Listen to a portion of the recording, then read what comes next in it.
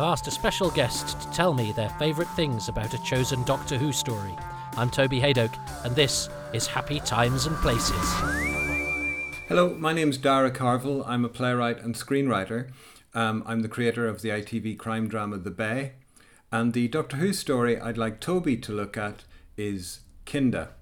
Now, Kinda for me is one of the jewels in the crown of Doctor Who. It's a beautiful stained glass window of a story, especially I think in terms of both the writing and the performances. And it's of special kind of personal significance for me because after I watched this story for the first time in 1982, when I was 13, I got together with some friends, some fellow Doctor Who fans, and we started a fanzine called Kinda. So Kinda was one of the things that sort of set me on the path of writing, so I owe it a lot. And I just want to talk a little bit about some of the things I love about this story, taking it episode by episode. Well, welcome to my home and to this slightly terrifying edition of Happy Times and Places, in which I have to accentuate the positive of a story which is very, very highly thought of, and by me as well, but also, unfortunately for me, it's also the story that is chosen by all sorts of clever people for clever reasons, and annoyingly, one of those clever people who you've just met, Dara Carville, currently riding high from the success of The Bay, which is on as we speak, as I record this. So thanks to Dara. As I say, I'm slightly nervous about this, but let's see how we do, hey? Let's see how we do. I'm expecting him to come up with all sorts of clever reasons, whilst mine will be a bit lame and potentially a bit dim. So here we go. I have it on DVD. I actually have it on Blu-ray. Why am I watching the DVD? It'll probably be better quality on the Blu-ray, won't it? I'd forgotten I had the Blu-ray, if I'm all honest. So I have the DVD, and I'm going to press play now. So, welcome everybody. This is Kinda, the third story in Peter Davison's reign, the third one to be recorded and the third one to be shown, although his first story was recorded after this, because they went For to Doomsday, The Visitation, then Kinda in recording order, and in broadcast order, Castrovalva, For to Doomsday, and this one, Kinda. I'm not I know I've got to accentuate the positive. I'm not a fan of the one-word titles. I'd have preferred it to be called Paradise of Doom or something. This is my stuff that I watched when I was younger. I love these opening scenes between what a cast. I mean, it's inevitable some or one or all of the cast are going to get a mention as we go along here. But this is Richard Todd. I think the only classic series Oscar nominee, acting nominee. He was nominated for The Hasty Heart opposite Ronald Reagan, who was never nominated for an Oscar but did achieve higher purpose. He plays in The Hasty Heart. He plays a Scottish soldier who is terminally ill and is brash and doesn't make friends, and actually learns that you can make friends. He's a fine and he was a film star, Richard Todd. I remember him being all over the papers when this was on. This was John Nathan Turner's guest starring policy flowering. I didn't know who he was. I did know Nerys Hughes, but Richard Todd was certainly known to the adults in my in the environs I inhabited.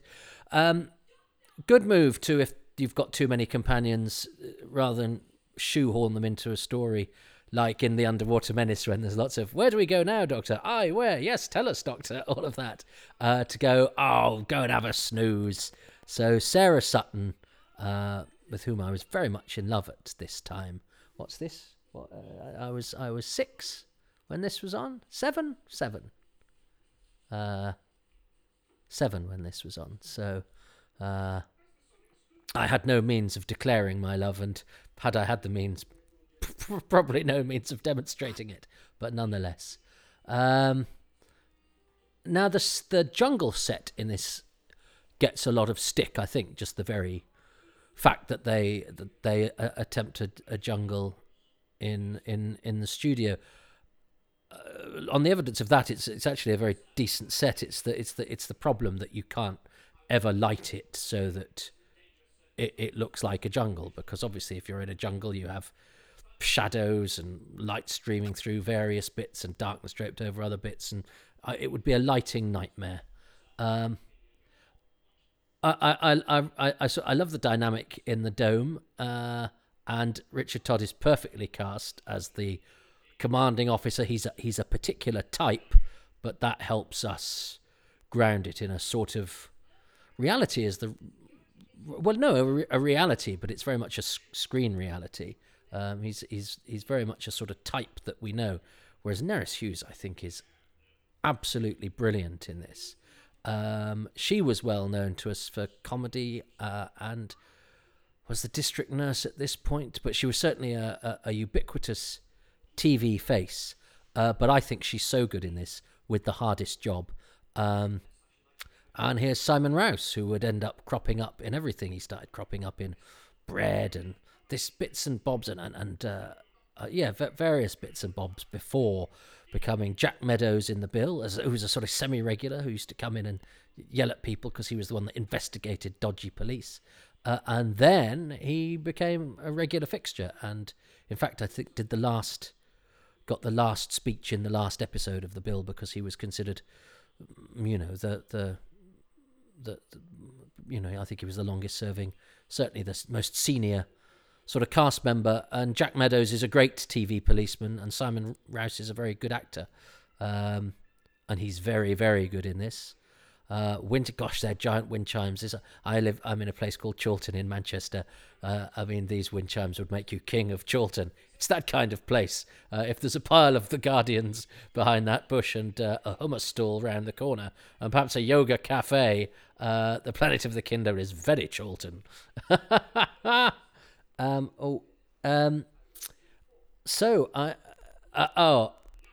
This is very.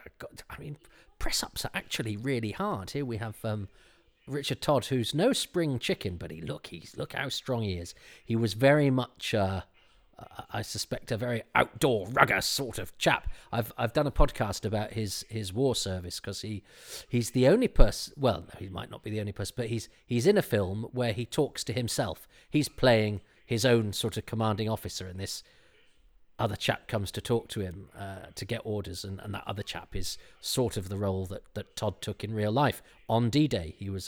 He fought on D-Day. A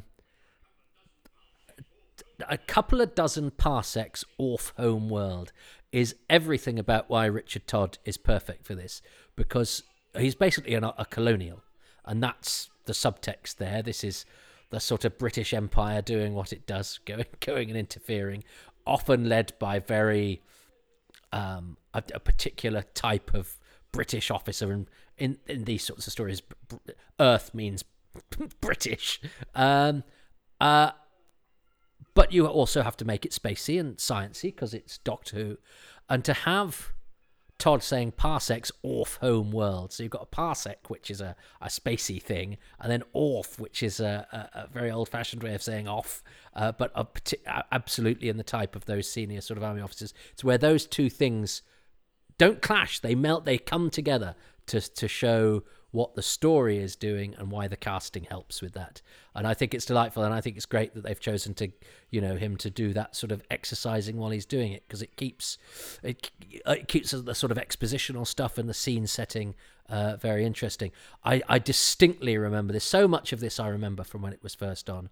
I very much remember the camera going into Tegan's eye. Oh, which it hasn't done now, but it will do. I didn't follow the story at all as a 7-year-old. I note that this story, which is now considered a high watermark in scripting of Doctor Who, especially by the clever people, came bottom of the Doctor Who Doctor Who magazine poll. Put that in context. It came lower than 4 to Doomsday, and lower than Time Flight. And I think part. Well, there's the snake in part 4 is perhaps one reason, because they say leave them wanting more. Not leave them with an image of a big pink snake.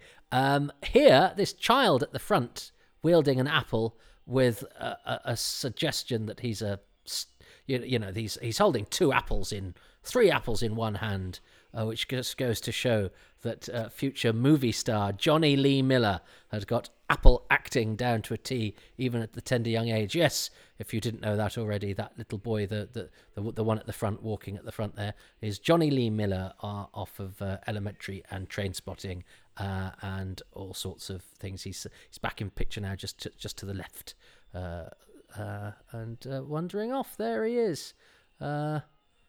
Well done, Johnny Lee Miller. This actually has quite I know it's got quite the cast on paper.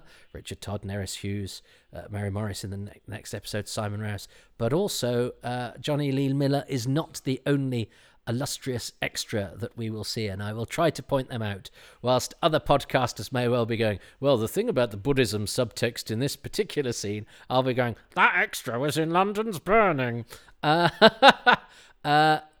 They do not. This is nice, keeping it interesting stuff. This is just a slightly slow prop advancing on them, but Davison gives it a danger, gives it an urgency, and it just it keeps a story that has quite a lot of conversation and quite a lot of static in it, and where a lot of the threat is sort of simmering danger. It keeps it keeps the jeopardy rolling. That's Davison's superb. That's great with him pointing at the gun, because he's unlike Troughton, who sort of often feigns or is actively scared. Davison actually has a sort of a bit of authority that he projects through that innocent and sometimes slightly quizzical and sometimes slightly alarmed facade. There's a little bit of a look, don't mess, where this sort of bonhomie, this breezy bonhomie, and he does it again here, doesn't he? Look, if we turn out to be hostile, then fair enough. See, that is so good. I mean, this is a young man as well, and yet he projects a wisdom and an authority beyond that very pleasant open face of his. He's not a craggy character actor, but he's got a lot of hidden depth. This is the stuff I remember. I haven't even mentioned Peter Grimwade, who is definitely in the upper echelons of 80s directors, and I mean the work he does on Earthshock, an action movie on Doctor Who Studio Day is exceptional. But this is a different kind of story, and yet he still brings his very sharp storytelling skills, keeping the atmosphere, and also getting good performances out of his cast. I've seen, when I had this on video, I got it quite late, actually, because I was in no particular hurry to get it, because I'd remembered it as being, well, there's a madman in a dome and a bad snake and some boring savages, and okay, there's the not even boring savages, boring tribes people, and okay, yeah, there's the spooky dream stuff that I think is probably quite good, but I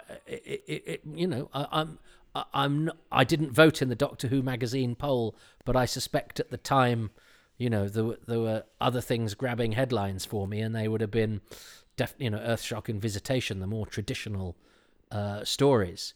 Now, of course, as a grown-up, I absolutely embrace this. I think it's smart and clever and compelling, and trying to do something so interesting within the confines of Doctor Who, and it works. It works as a Doctor Who story. The sort of base commander going mad is very much a Doctor Who trope, but this makes it, well, one, this does it with a superb central performance of that base. Well, he's not the commander either. He's somebody who is given authority to make a man of him, and ends up embodying the folly of that sort of behavior. But it was a story I was not in a particular hurry to get, so I got it quite late after a few people had said, "Oh no, Kinder's the best script Doctor Who's ever had," and I go, "Oh really? Okay."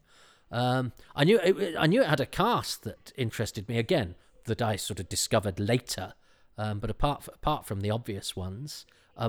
Extra spotting galore here. So we'll come back to the chess players, because these two Kinder prisoners are perennial extras. Barney Lawrence, who's also Dave Clifford in... Is it Dave Clifford? Dave Coulshaw? Angela Clifford and Dave Coulshaw in Time Flight, but he's a marshman. He's quite a few monsters, Barney Lawrence. But the other one is Mike Mungarvin, who... is the sort of Pat Gorman of the 80s, really. He's the trooper who gets attacked by the Dalek in Resurrection of the Daleks. He is a Dalek in Destiny of the Daleks. He gets a line in Trial of a Time Lord as duty officer, so he's actually a credited cast member on that occasion. But he's also Howard Harvey, the investigative journalist in Doomlord in the Eagle comic. So he's had quite an interesting career as Mike Mungarvin. He's one to spot. But this is Anna Wing, Lou Beale from EastEnders, playing chess with Roger Milner, who was a great character actor, often played sort of vicars and things like that, who lived in Ludlow, where I was from. My brother was at school with Richard Milner, who was the son of Roger Milner. So I always felt like I'd sort of met him, even though I never did, and he's dead now. But yeah, he was sort of Ludlow's actor, Roger Milner. So and Jeff Stewart, another alumnus of the bill. Jeff Stewart as Ducker, who I remember quite well from watching this at the time. He seemed like a sort of charismatic nightmare creature. He's a bit more biting and spiteful now than I remember him being at the time, but it's a great look, and he's very different to PC Reg Hollis, who, if you've not seen the bill, is one of the great Bill characters. He's sort of very ploddy, pedantic, weaselly sort of copper. Great character, great, like Simon Rouse's DCI Jack Meadows, but very different. They are both definitive depictions of a certain type of policeman. I think he's quite a character, Jeff Stewart. I might see if some of the things I know about him are actually out there in the public domain before episode 2. But the light. But this is great, because this is not usual for Doctor Who, and the chess players, are they there? So this is Tegan's subconscious, the chess players representing Tegan and Adric, and then you've got those two who are in Tegan's mind. You've got these two prisoners here who are in their own cage. Tegan is in her own mind with the box in the corner. There's a whole load that's cut. That's the thing. I had this on VHS late, and when I got it, it was episode 1, 3, 4, and then 2. And I sometimes used to go, can I be bothered fast forwarding and going back? So I quite often watch it out of order. But there's a whole load of stuff cut about them not being able to eat the food, so the eating of the apple. Oh, the apple is very symbolic. Apples become quite important. But actually, the way that they play out the "we shouldn't be eating apples" thing, and Hindle's reaction to them eating apples, you know from what's in this episode, it's done. There's enough there to say, okay, they shouldn't be eating the natural products of Diva Loca. But there's a lot more of it, and actually there's a lot more of Sanders. Richard Todd, who I think must have cost quite a lot of money, has quite a lot of his stuff cut, and he's much more horrible to Hindle. I mean, he's a bit stuffy in this, and a bit and slightly bullish, but he's an active bully, I would say, in the original cut of episode 1. That's yes, because I had episodes 1, 3, 4, and then 2, and then a bit later on I got the extended cuts of episode 1 and 2 with the time code on, and was pleased that there was more interplay between the people in the dome, who I think are very interesting characters. But I actually think I don't think it really loses anything and actually gains from the tightening up. I don't like seeing Richard Todd being a more unpleasant version of Sanders, actually, although I suppose it does make his change starker, because sort of bluff to sort of genial and childish is not such a distance travelled as the sort of bullish character that we get in the full cut. An apple a day keeps that's very witty. This is great. I mean, he really commits to this, Simon Rouse, and it's hard because you can't look good doing madness, and you can look really, really bad. And of course, I say madness in inverted commas in sort of TV terms. And he does rant in places, but he gets away with it because he dilutes it with the smaller moments. I think he'd probably say now, and if it was and if it was done on film, see, if this was done on film, you could act almost for each shot, and you do have continuity, of course, of performance, but the continuity comes in subtler moves because you can flick from one small movement to another in a way that in a sort of multi-camera studio thing you can't. You have to be a bit more fluid in your changes. So I think he negotiates that really well, and I think you would perhaps have a few quieter moments if this was a more of a filmic exercise. But I think he does a terrific job, and I do like all of these characters within the dome. But as I say, I wasn't quite. I have to say, I wasn't quite sure what was going on as a kid. Now, what do we say about that? Do we say that therefore it's not doing its job? But it didn't matter because I love Doctor Who anyway. I mean, when I say I found this a bit, a bit slightly dull and confusing, that's only, everything's relative. It was still Doctor Who. It was still the most amazing and magical part of the week. But I think, for me, I think that's a great shot, and that snake piece of music, and he's beautifully lit, and he looks very creepy. He's like a sort of nightmarish harlequin, and the makeup that he's got there that accentuates the lighting. It's very, very well done. So this idea of the mirror capturing their souls and the suggestion that there's a bit of psychic powers going on, and of course we've got the what is it, the double helix in the necklace that suggests that they are much more advanced than appearances would suggest. And the clever idea of what do we consider advanced, and actually if their way of life that has stripped away all of the advancements for a simpler way, more communal with nature, is the safer one, because it keeps us away from the all the dark things that spring up in your mind in a modern way of life. Actually, as I'm saying it out loud, is actually more profound to me now in this time of, I'm recording this during lockdown. There's been an announcement today that suggests we might be on our way out. So perhaps you're listening to this in the future where we're all gallivanting about, licking each other's eyes and touching handrails and all of that sort of business. But as I record this, the roadmap has only just been drawn, but there's a couple of elements of this. That one about the slightly simpler life and stripping away,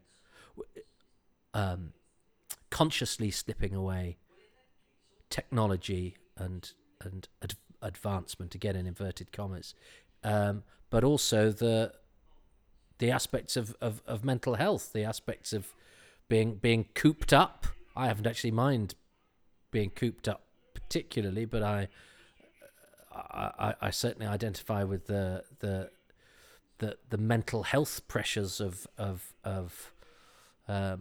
modern life, which sort of Hindle is undergoing in his own way, that Sanders copes with in a different way, to put him in charge, make a man of him. Those sort of old-fashioned views of how we deal with fragile people. And now, of course, the debate is whether we go too far the other way and show too much. We are too indulgent of fragility. My instinct tells me that's the nicer way to be, but I don't know. Now, it's the only bit I love this cliffhanger. It's great in almost every regard. I just wish that gun was heavier and smaller. It's slightly too light. You can see it's not very heavy, and it's slightly too comically large. It's like a projector. And if I had my time again, I would go and paint out every image of those guns and replace them with a smaller, niftier one. Because that's the sort of traditional man waves gun at the Doctor, but with added sort of psychosis, genuine psychosis. I love the fact that the guest cast get credited before the companions. I don't know why. I love the companions, but I love the fact that they go, no, we, the companions, you've got the regular contract, but we've got some serious guest stars here. I always thought it was quite confusing that there was that Nerys Hughes played Todd, and there was sort of Todd on her chair, but Richard Todd was in it too, and it was like, I wonder if that was a way of wooing Richard Todd. You say, well, you'll get your own chair with your name on it as well. But it's very, very clever that there's so much going on. The one thing I'd worried about, which was the jungle, I actually think the jungle's it's a very good design. Malcolm Thornton was a good designer. But it's always going to look like a studio. Now, I can live with that because I speak a lingo. I was brought up with Doctor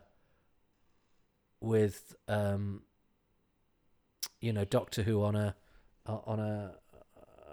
made videotaped in a studio.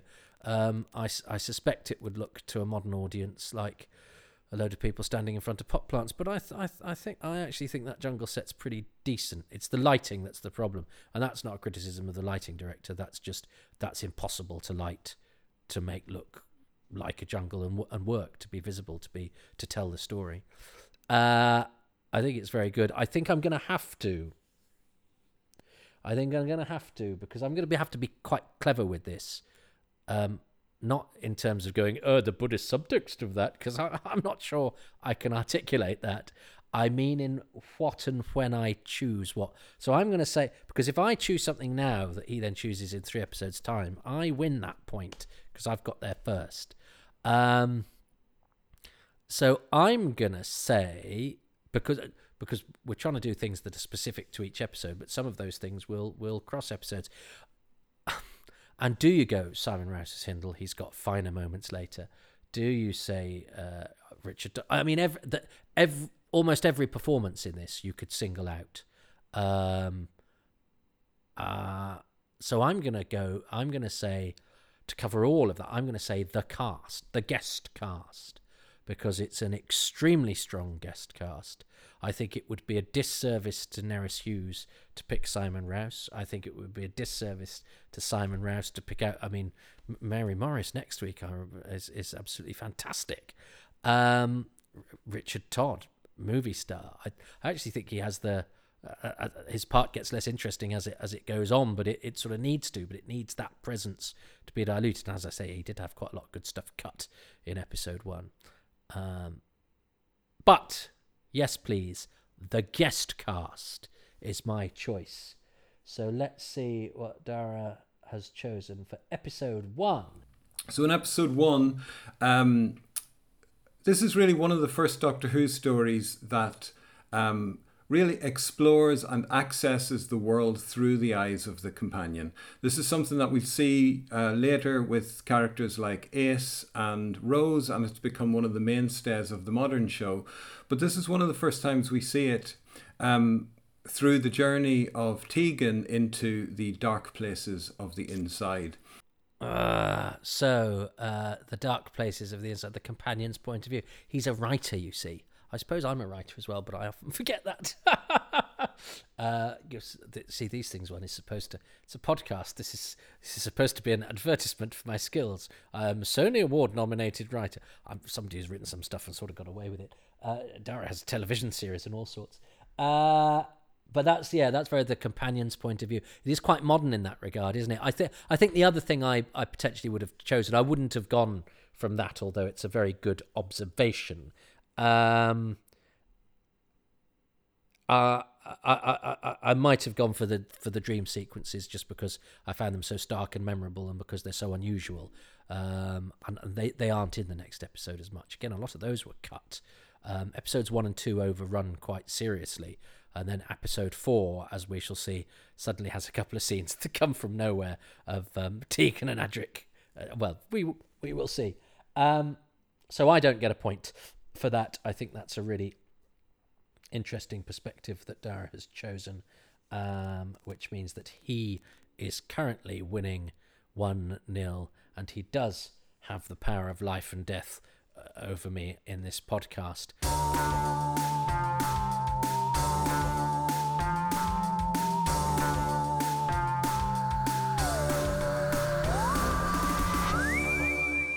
Well, welcome everybody to the dark places of the inside of my house. Dara Carville, writer of ITV's hit, The Bay. I tell you what, you may be pretty low rent with the host of this podcast, but the guests are A-list. So thanks to Dara for doing this, and for choosing Kinder, which I'm now watching on Blu-ray, because I remembered halfway through watching episode 1 that I could put my DVD away. So I'm going to go to episode selection, part 2. This is going to be the first time, because I have this Blu-ray box set, but I've watched the extras, but I haven't watched the episodes in question. I wanted to save them for a special occasion. So here we are, my first time of watching the Blu-ray of Kinder part 2, and I am going to press play in 3, 2, 1. There we go. It's made a grinding noise. Wheezing, groaning noise made by my Blu-ray player. And here we are, part 2 of Kinder. Dara chose the fact that it's from the companion's point of view for part 1, so I can see when I choose that performance or that scene, he might be going a little bit further under the surface, or a little bit more from an intellectual standpoint, which I like. I mean, I have to say, one of the joys of this podcast is to see how everybody's love for Doctor Who exhibits itself in a different way.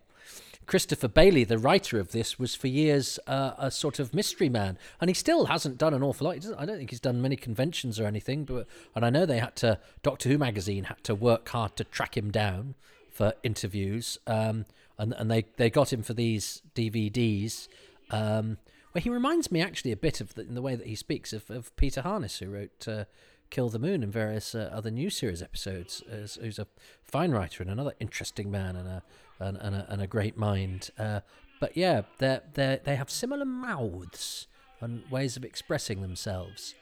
So here we are, and the TSS machine music was on Doctor Who the Music Volume 2, which was my disco album of choice. It's the only album I had. Mary Morris, what a fabulous face she has, and physicality, and a wonderful voice. Isn't she an extraordinary actress? And she looks fabulous, and she sounds brilliant, and she does the blind acting extremely well. And I believe lived in Switzerland and had built her own house there, and drove in a knackered old Land Rover to come and do Doctor Who. Bless her.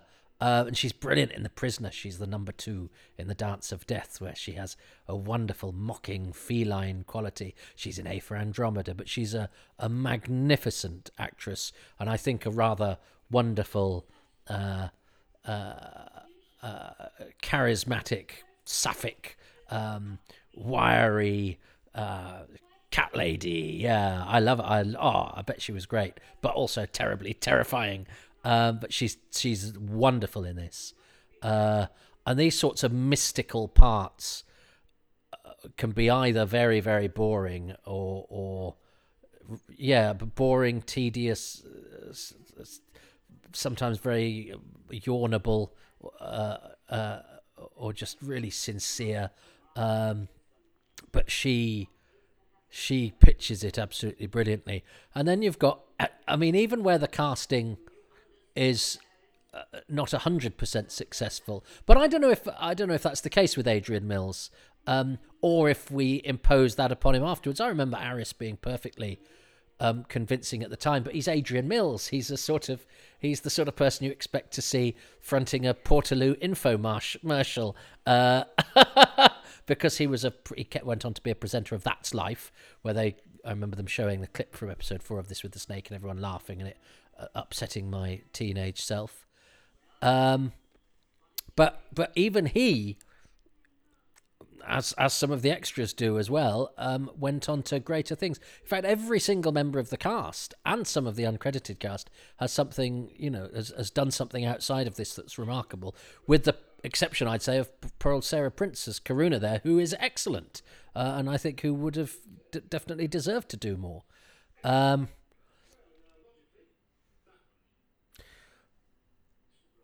Now, I'm sure, did I teach myself this trick? You can do it where you flick the stick the coin in the folds of your of between your thumb and your forefinger. I could do it with a 5p coin. It thrills children at parties. But I find it's really oddly played, the way that the Doctor now goes, oh, of course, when Adric does that, it's behind your ear thing. But no, because he doesn't go, yes, it's a sleight of hand or anything like that. He's reacting as if, yes, it's behind the ear. Or that's definitely how I took it as a younger viewer. And I never liked the suggestion of magic within Doctor Who. So it's oddly played, and I think in a story that is mysterious enough as it is. Nerys Hughes is fantastic, isn't she? Cool, intelligent. Everything's plausible in her hands. She plays it with absolute sincerity, straightforwardness. I totally buy her as a scientist, and I love her relationship with Davison, and the little bits of twinkle that she gives as well. So she's very serious and plausible, but she, as an actress, she has a lightness of touch that just keeps it, that sprinkles it with wit. But it's sincere wit. There's never any suggestion that it's not being taken seriously. But she is a witty person. These pith helmets are great. They obviously, suggest the British Empire thing going on there, which, there are interesting things to be said about that, and I quite like it being spoofed in that sort of slightly ripe Richard Todd sort of thing than the sort of very po-faced Prime Directive business you sometimes get. Although that's still saying very interesting things. I think there's an element of satire in the way that this is done, and the idea that what does Sandor say, if they're so clever, why didn't they build their spaceship and come and colonize us? Which is the sort of bullying logic of the oppressor.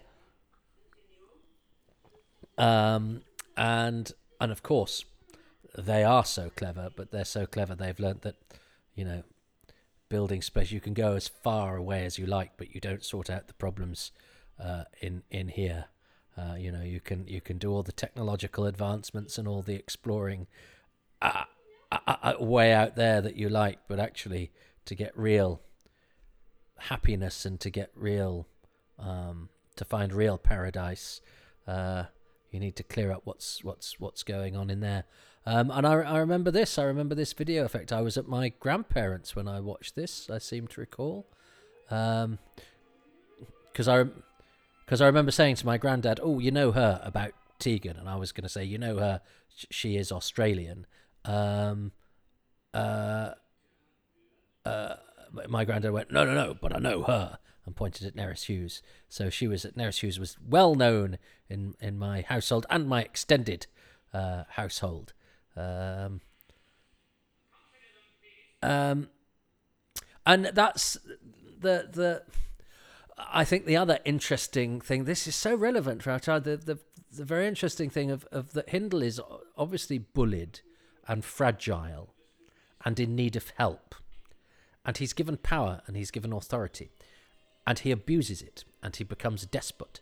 And he becomes dangerous. And I think that speaks to our time, because I think we like to think, if somebody is a victim, treat them well, give them, stop them being the oppressed, and they will behave nicely. Except, of course, we all have despots within us, even those of us who have at times felt in a minority or felt bullied or felt like we don't have a voice. Who's to say we wouldn't be just as bad as the people that have been awful to us? And often for very good reasons. His reasons are that he is broken and he is trying to control the chaos, and to do it according to the manual. And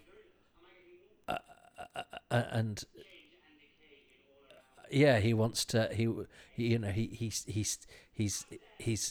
worried about the things. It's so brilliantly done, actually. The idea that he sees the jungle as a sort of threat, and it's a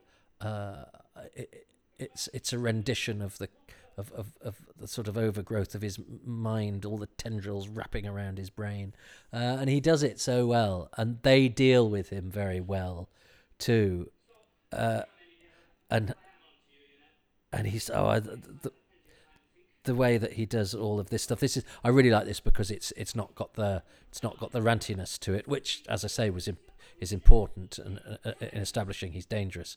But I like the way that he's got this tenuous grip of command, and he thinks he's absolutely what he's doing is absolutely normal,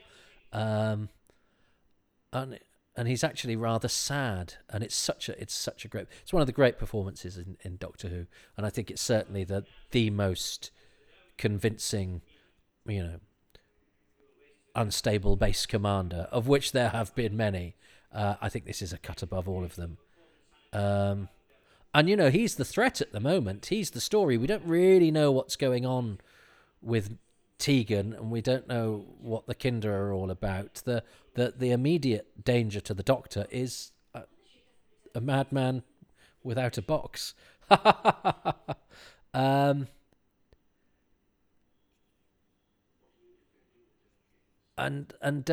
Davison treats it with exactly the right level of sort of tentative nervousness and trying to understand. And as I say, this is about mental health, isn't it? This is about, and what's about to happen to Sanders, who stays in the end. Spoilers. And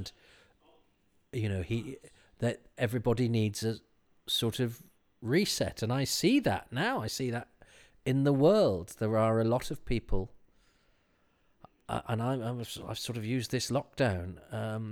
I often say I have wasps in my head, and I used to drink quite heavily in order to stop the wasps buzzing. But of course, then you wake up, and the groggy wasps start to wake up again, and they're groggy, and so instead of they start to sting you because they're really annoyed, and it starts the circle again. And I think this idea of a the box that clears your head, that sucks the wasps out, or stops the noise, and I find with modern life, I think that's something we could all do with a little bit of a sort of reset, which is what the box of Jhana is, really, isn't it? It's the one that has the those those people, the Kinder, beckoning you towards a simpler life of being more in touch with nature, and rather than all the sort of technology and the special protective dome and the manuals and the rule books that we surround ourselves with to make sense of our lives, actually they're all things that give us obligations, and that give us protocols, and that give us straitjackets that actually don't help to stop, give any clarity upstairs. Really, what gives you clarity is nature, is not the emergency rations. It's the apple. It's the fruit from the land. It's the fresh air. It's the communing with nature. And I think this is as relevant now, where mental health is, very much at the forefront. And I know a lot of teenagers. I've got two boys, 16 and 20, and for young people, mental health issues are very, very, very tricky. And what's going on in their heads is sort of a battle for control and dominance, rather like what's going on here with Tegan. And obviously this is done, very much, a lot of this is sort of tricks of the mind, and there's an obvious evil guy and a pull between good and evil, but what it's saying is the danger is not, because it's a Buddhist parable, isn't it? And in Buddhism there are no evil baddie monsters. The evil is a manifestation of what's inside your own head. The only thing you have to fear is fear itself, and that the things we do in our mind are the real causes of our own sort of despair, and the Mara is a manifestation of that. And as I get older, I find that more and more compelling, actually, and it's an extraordinarily clever thing for Doctor Who to be taking on. And I know there's talk now that I saw something on a forum, somebody saying, I hope they look at Yaz's mental health issues a bit more in next year's Doctor Who. And so it seems very modern, that's the sort of thing that modern Doctor Who would be very interested in sort of tackling, and a monster as a manifestation of abject mental health is very much a story for our time. So it'd be interesting to see how this would play to a modern audience, because I think it plays with a lot of modern preconceptions and the voices in our heads and the pressures from the outside and the higgledy-piggledy. And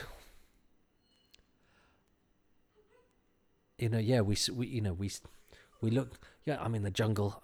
The jungle could almost be, social media creeping in, seeking, seeking. Because we do. I spend so much time on social. We seek validation, don't we? We seek validation from the very thing that then causes us disquiet. And actually, I know if I went off social media, I would probably have a much better time of it. But social media, with every like, with every retweet, with every reply from somebody whose work I admire, or somebody who's liked something I've done, gives me the validation that I seek. But of course, those things actually do not actually, they're snakes. They do not give us what we want. They actually they feed the beast, but it's a beast that's never satisfied. I think that's fair comment. Or am I disappearing up my own fundament? I hope not. I'm just I hadn't thought about this until until watching this now, that those things have struck me. And I think it's because I think it's rather brave decision to examine the real ramifications of when mental health difficulties. Yeah, when I was a boy, I was beaten every day. Now you see, that seems such an old-fashioned thing and so obviously daft. When I was a boy, I was beaten every day, and you'd hear people from my grandparents' generation say it. But now I find myself as a parent going, well, why? Well, why don't they should sort themselves out? We shouldn't indulge some of the sort of modern fragilities. But that's probably the current equivalent of that. So I'm doing exactly the wheel turns, and I make the same mistakes, but with different parameters. But it's the same arguments, probably, as that generation made, because we don't understand the problems besetting people 20, 25 years younger than us, because we don't. But it's almost like we're wanting to legalize revenge, isn't it? Just because we had to put up with certain things that we now look at as being cruel and unfair, think, well, why shouldn't the next generation? Well, is that to do them any good? Or is it just because we did that we want them to as well? Wheel turns.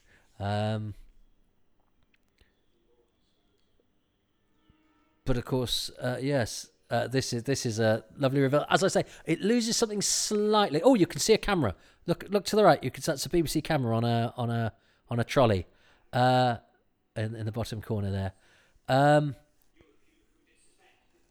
And this is a lovely transformation. Richard Todd, I know, had wanted to play this for comedy. There was a big thick old tome called Doctor Who: The Unfolding Text, and it was advertised in Doctor Who magazine for an absolute fortune. So I could never buy it. And then I found it in a university library years later, and I didn't realise it's a huge academic book with footnotes and all sorts of stuff, and very highfalutin concepts and words. But they look at the production of Kinder a little bit, and I'm sure they spoke to Todd in that, and he'd expected to because Doctor Who in, say, season 17 had been very, high comedy, and the guest stars had fun by chewing the scenery. I think he'd expected to come in and do a sort of slightly comedic turn. And then he got confronted with the quite terse and very serious director, Peter Grimwade, who's a brilliant director, but not necessarily, I think, the most...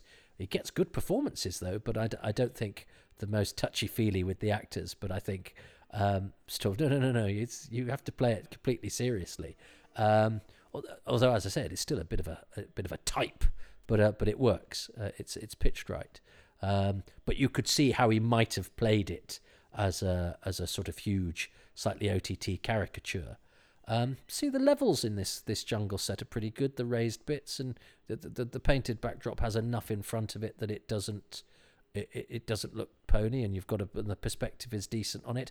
And of course, Eve is throwing apples at Adam in the Garden of Eden. Lovely bit of symbolism, and it's interesting. I was wondering if one of the things I would choose would be Janet Fielding, because she gets to do something so different. But then I remember the last time I saw this, actually Evil Tegan is only in about a scene and a half, and I seem to recall, seeing as this is one of the stories that's described as Tegan's best, I've got a feeling in episode 3 there's one shot of her lying on the ground, and that's it. She gets her ep fee for that. She says, I always have a thing about ep fees, where if an actor dies in an American series, but they're back next week as a corpse, so that somebody can say, I'm sorry, John, I'm gonna avenge you. I always go, oh, that's nice, ep fee, because you have to get paid by the episode. But she does do a good job here, and I believe she'd wanted to be a bit more sort of sensual and tempting. It's all about the temptation. That's what forbidden fruit is, isn't it? And in the dark place of her mind, Ducker is tempting her. Although it's I mean, I think you could have longer and more intricate and more morally testing dream sequences now, where perhaps Tegan, rather than, I mean, she agrees to Ducker in this because he basically bullies and tricks her into it, whereas I wonder if a slight element of temptation might have made her a bit more complicit in her crossing over to the dark side. You might be slightly more morally complex now. That's not a criticism. That's just an observation now. She's great here, and that and yes, and I remember all it, and yeah, that sort of cutting there. Although Aris for somebody who has lives is a product of nature and who lives off the land, he's got a lot of fillings. Again, the last time I watched this, one of the main things I came away with was Adrian Mills has got a lot of fillings.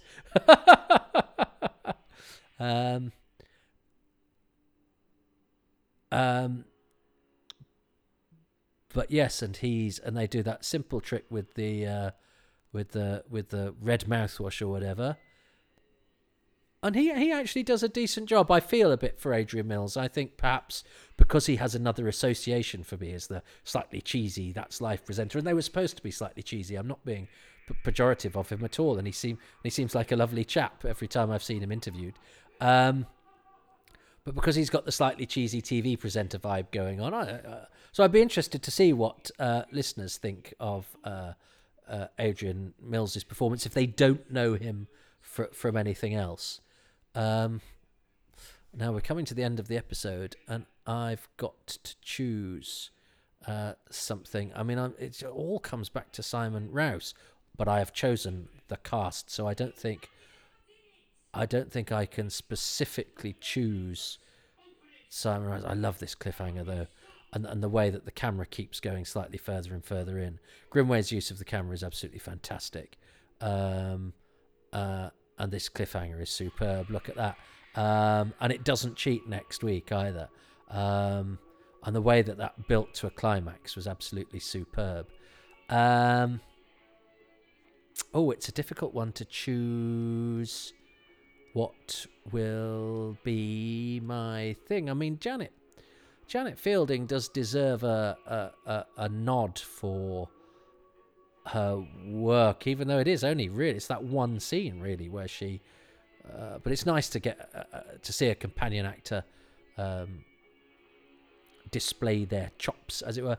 But now I know we're not going to have another dream sequence. And although I think the ones in episode 1 are... Well, there are more of them. I do think it has to be applauded because of its ambition in trying to, that threat it depicts in those dream sequences is not a literal threat. It's doing something totally different, and they're very well staged, and they're lit well, and they're. I mean, I remember them at the time, even though, as I say, I didn't necessarily particularly grasp what was going on. And I think for what they represent, as I said earlier, I think they would perhaps be now a bit more, have more morally grey areas in the interaction, and perhaps, Tegan would be a bit more complicit in her own downfall. And she would perhaps be tempted by something. But I think because there's nothing much like them in the classic series, not even in Snake Dance, which is the sister production to this, that's still much more literal. I think I think I have to say the dream sequences,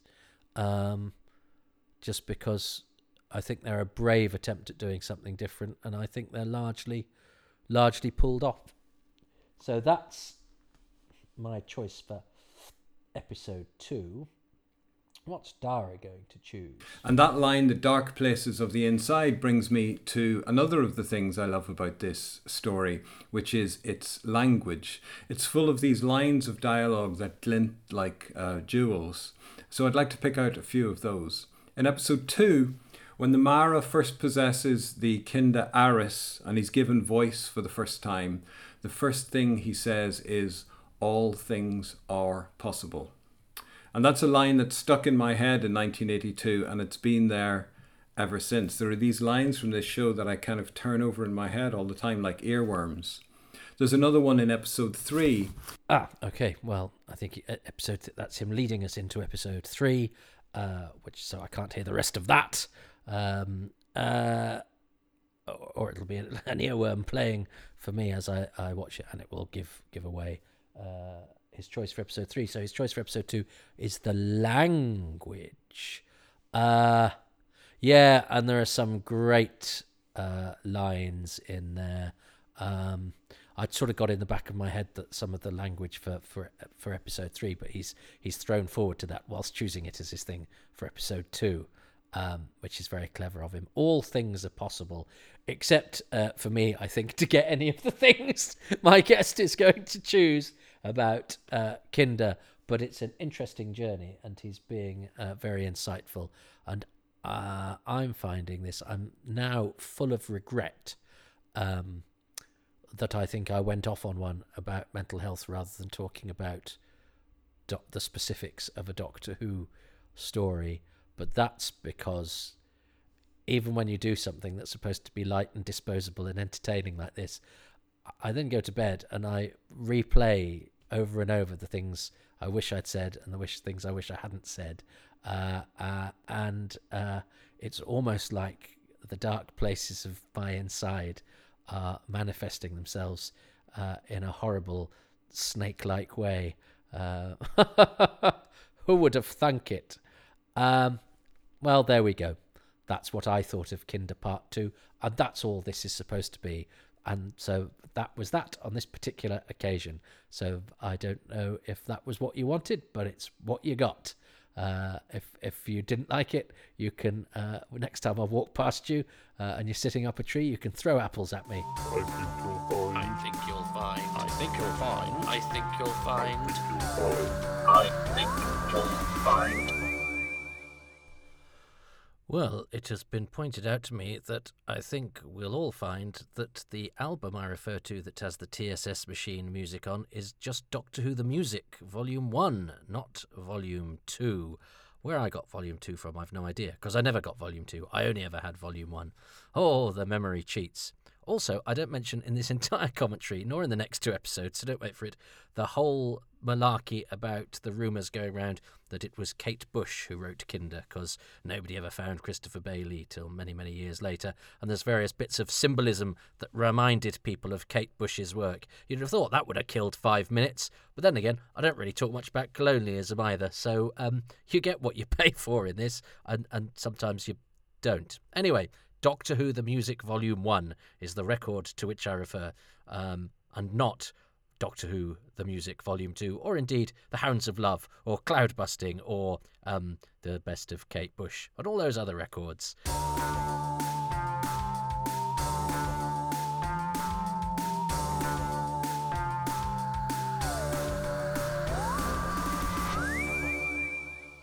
Well, welcome to the jungle. It's part 3 of Kinder. Dara Carville is our illustrious guest. I'm grateful to him for choosing such a fascinating story. There's no way I can be as interesting as the story itself, but I shall try my very best, and I hope you are enjoying either discovering it, rediscovering it, or perhaps reassessing it in light of this chat that I'm going to provide you with over the next 25 minutes or so, after we've all pressed play. I am on the Blu-ray in 3, 2, 1, go. Phew, right. I mean, I was quite mean about Twitter in the last episode, but actually Twitter is the reason I know our illustrious guest, who, lest we forget, is a top TV writer and executive producer who has created his own series that has just been commissioned for a 3rd. What an achievement. ITV, prime time. It's been massively streamed all over the place. He's a guest on this podcast because when I was doing my Who's Round podcast, he offered to put me in touch, or tried to put me in touch, with the actor Sean Caffrey, who played Lord Palmerdale in Horror of Fang Rock, but sadly Sean was poorly and actually died that year. But Dara and I met up for a drink and had a bit of a chat, and sort of kept in touch, online, and then bumped into each other at a Promenade Theatre production in Lancaster one Christmas a few years ago, and I realised he lived actually not too far from me. so of course I asked him to do this. But yes, we would not know each other were it not for an initial Twitter chat. So I know it sometimes seems like there's a load of Doctor Who fans who all meet up in a Doctor Who who work in the industry all meet up and don't want to talk to any other Doctor Who fans. It's just absolute pure coincidence that on my friends list is somebody who's done extremely well for themselves, whilst I hang around in obscure corners of the internet trying to be interesting about every single second of Doctor Who, including this part 3 of Kinder, which has that brilliant, it doesn't cheat, that scream from Nerys Hughes was absolutely right, and brilliantly done and filmed at the end of part 2, and then continues for the payoff here, which is entirely in keeping with what we'd seen before. And then I love the way the Doctor deadpans absolutely nothing. He does a sort of cod comedy thing to prick the bubble of Hindle's threat and authority. And Simon Rouse's turn the lights on is brilliant, and this gets very atmospheric. Hindle is scared. The Doctor and Todd see what's in the box, which of course there's nothing in the box apart from clarity, and the Kinder and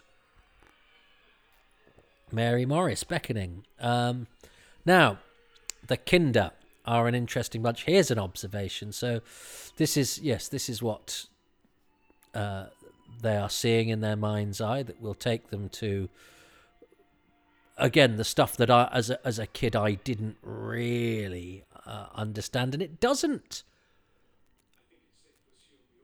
It doesn't go out of its way to explain itself either. I wonder if it could do with a few more lines of explanation, or whether the fact that it makes you work hard is actually part and the parcel of what it's doing, and should, we complain when stuff is spoon-fed to us. He's got real tears coming out of his eyes there, Richard Todd. Proper actor. Very, very good. Bless him. Look at that. And that. Look at that. That's such a wonderful piece of acting. I love this urgency with the door. This I've mentioned it before about, but the way they tell Sheeple, that's great, because all of that stuff is potentially very clunky. It has to be done continuous in the studio. They're just leaving a building. They're leaving a dome, but it's Doctor Who, so it has to have some jeopardy to it. So, and you do sort of, if you're confronted with a door closing, you go, oh, what am I doing? The Doctor's seen many a door nearly closing. He has to jump and get out. And I love that dynamic that they've got going on. And it's just those little bits that can rescue, clunky egress and awkward staging and movement in a comparatively small sets. You don't have to worry about that sort of thing when you're making television now so much, because it's not as continuous. But it's stuff that you needed classy and experienced and technically minded actors to do. Their relationship is absolutely brilliant. These two, the Davison Doctor's got a thing about Liverbirds, because I like his relationship with Polly James in The Awakening as well, who was also like Nerys Hughes in a series called The Liverbirds, which my mother knew and talked of. A comedy sitcom. There's Todd wiping his eyes there. Now, Adric, of course, has these funny relationships with people in power, because he does it with Monarch in 4 to Doomsday, the story immediately before this, where he's not kidding.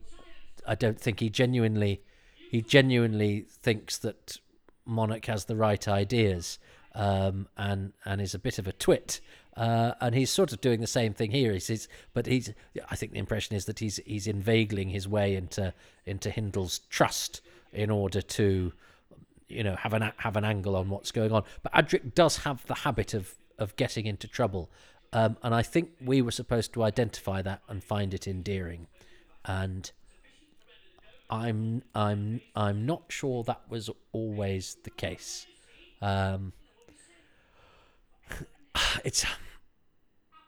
He's so good. He's so good. And yes, and of course, because he's not. It's very interesting. I was thinking that Hindle was always quite ranty, but he's not at all. He's now sort of got that childlike hope of keeping the outside away. And of course, there is something childish about fear. Even when it's manifested by grown-up politicians or military people or whatever, adults expressing themselves and their paranoias. There is something very childlike, but childish and childlike at the core. There's Johnny Lee Miller again, film star Johnny Lee Miller. Now the Kinder, yes indeed, because and this is Lee Corns as the trickster. And it's funny, I'm sure I read something somewhere about a studio report. It may have been in the unfolding text again, but it may have been somewhere else, where Lee Corns got annoyed with Peter Grimwade or vice versa, or there was a bit of a problem. He didn't feel like he was getting enough direction, and I remember reading that and thinking, but hang on, he's in Doctor Who. He should just be happy. The idea that as an actor you could get frustrated on the studio floor and as a relatively small part actor be annoyed with the director. I didn't understand how those dynamics occurred at all. I do know, and I think Lee Corns does a great job, and he became something of a sort of TV regular. He was always cropping up in small parts in Blackadder, and he's even in the Doctor Who sketch in the Lenny Henry show. Lenny Henry does I think a rather fun Doctor Who sketch. The only bit that annoyed me when he said Perry, this is a children's program. But Lee Corns is the sort of the scruffy Earthman who helps them and gets left behind. He goes, oi oi oi, what about me? But he was in all sorts of comedy stuff, Lee Corns, and then became a regular in Grange Hill for ages and ages and ages. So but he was very much an 80s face, a bit like Mark Arden and Danny Peacock and a lot of those guys who were the sort of regular comedy character actors in things. I always rather fancied that as a career, that being that guy that you sort of went, oh, it's him again. So I was, but I hadn't realised that at the time, because I think he probably wasn't quite that yet. And then when I, realised who Lee Corns was, it was only then looking back over casts, go, oh, and he's the guy, and I'd remembered the character. And it's another sort of nice addition to the cast, and another member of the cast who has who generates headlines in the interesting observation in the Cast Observer, which is a newspaper that only I read and write. And she's just walked past there, Glenn Murphy off of London's Burning, who is Dibber in The Trial of a Time Lord, The Mysterious Planet, who went on to be in London's Burning, is uncredited in this. He is an extra in this, who is an OBE. Now listen up. I contend off the top of my head, so don't write in, is this the Doctor Who story with the most honoured, as in terms of honours from Her Majesty the Queen, guest cast? Because also at the back there you can see Graham Cole, another Bill alumnus, who plays PC Tony Stamp in the Bill for years and years and years, who is another sort of, he's a different sort of copper. He's the typical sort of stoical, tall, straightforward copper. And who was basically, Graham Cole, he was an extra who got promoted, because he's an extra in loads of Doctor Who's. He's Melker. And he's a Kinder, but he went on to, I think, be, policeman 2 lines in the Bill, and gradually got given more and more to do. And he's done loads of charity work. So he is an OBE. Glenn Murphy, who went on to be in London's Burning, is an OBE. And Richard Todd was a CBE. I'm surprised Richard Todd didn't get knighted, actually. I don't know who he annoyed, because he was a film star, Oscar nominee, and He was always doing something like Dial M for Murder at the Theatre Royal Bath. He was a genuine movie star, Todd, and a war hero. I mean, his war record is astonishing, and I don't know if it will be out yet, but if it's not, one of my indefinable magics is about the war records of Doctor Who actors, and Todd was, involved in some quite important battles and had and was a senior officer involved in some quite important moments of the Second World War, without such people, the world might be in a more parlous state than it is. But anyway, even though he wasn't knighted, Richard Palethorpe Todd, I think he was called. I think he is of good stock. He rather sadly, though, I think he had 2 sons who committed suicide, which must be, oh dear, how terribly sad. But anyway, yeah, Todd. I once was driven to a location by a driver once, and they quite often give me, oh well, I've driven all sorts in this.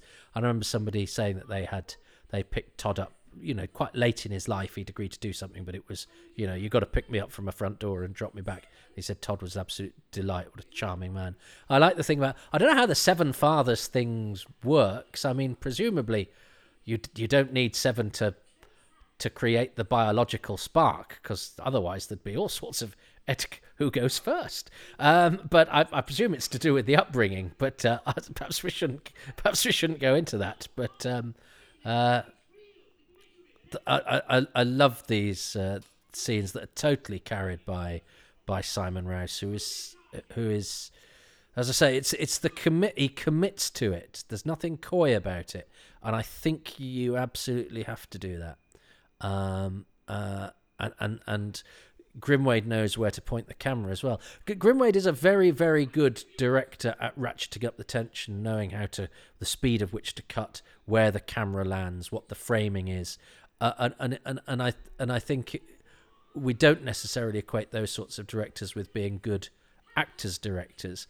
Now, I don't know whether it's just that he's very good at casting, and so lets the actors get on with it, because I have interviewed some actors who found him either not particularly helpful or a bit standoffish, and I think he was quite testy and quite prissy, and perhaps quite he could be quite tricky, I think, if you weren't on his wavelength, and I think he was so intelligent that he didn't have time to explain stuff to actors who wanted to stare at their navel or whatever. So I don't know if he just cast well and knew that he could let them get on with it, or whether good intelligent actors know that that's what the director is doing, and so they trust him because he's clearly doing good work, and he doesn't need them to sort of they don't need to be shepherded through by him. But whatever, he's a great technical dramatic storytelling director who also gets very, very good performances from his cast. And this is great. I mean, it's at the expense of the Doctor, which is interesting. Interesting box, Toby. In that, the Doctor, the Doctor's, what is it? He's the man that's wise enough to know that he's stupid. And I like the fact that he sort of goes along with it and takes it, and that Todd Daris Hughes finds it so amusing. And look at the lighting in this. And I was quite very pleased when Mary Morris came out of the cave that it looked like it might be quite small, but actually it was quite big around her. But I love all of that this music, which wasn't on the music record that I had, bizarrely, because it's great. It's really ominous, and it is about the wheel turning, and she... Now, you need to be a certain kind of actor to get away with this stuff, and she does it brilliantly. And look at the lighting. That green lighting is superb. Who is the lighting director? I must double check that, because having said that the jungle lighting, is on a hiding to nothing, this cave lighting here, this green stuff is brilliant. This shot of her is superb. But you need an actor like I understand I can see that there's very good acting in some of the some modern television where it's much quieter, less sort of classically influenced, and it's people mumbling sadly about being on benefits or whatever. And I understand the importance of that, and I know it's vital stuff. And I do like a social drama, but the stuff that speaks to me is the stuff where you get somebody talking about wheels turning and civilizations falling, and doing it with contained apocalypse. Is there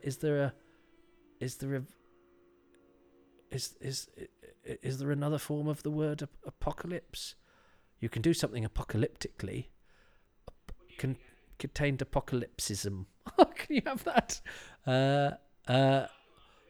But so yes, whilst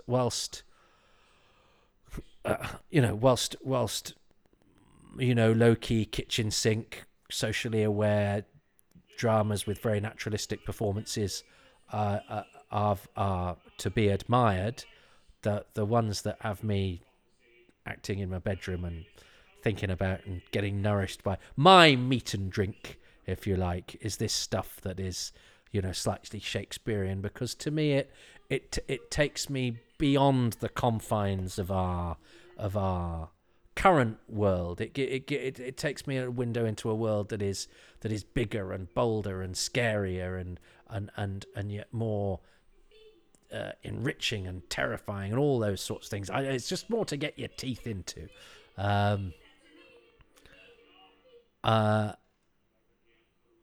And these huge battles between world-ending concepts, and this is is there a moment here where she said, when she does the "What are you?" and it's like a sort of lightning bolt. It's absolutely extraordinary. And I love her sort of, she's afeared, but she's also and the way that she does that, it ends, and then she says ends again. She is Mary Morris is absolutely extraordinary. She was the sort of actor that was made. I love the way she does that. What are you? And the music really helps as well. That sting, that sharp sting, like a cobra spitting. An electronic cobra, but nonetheless. And it is a load of loincloth extras in front of her. They haven't even got any depth of field in that show. It's just that they've just given up with that set, really. The whiteness beyond. There's it's a bit like being in the theatre. The set immediately around the actors is giving the impression, and you just have to imagine the rest of it. I used to, and on my video of this, just as it got to the climax of this bit, the video jumped, and so it sort of ruined the clip, because I always imagined doing clip compilations to do the rounds to show everybody how brilliant Doctor Who was.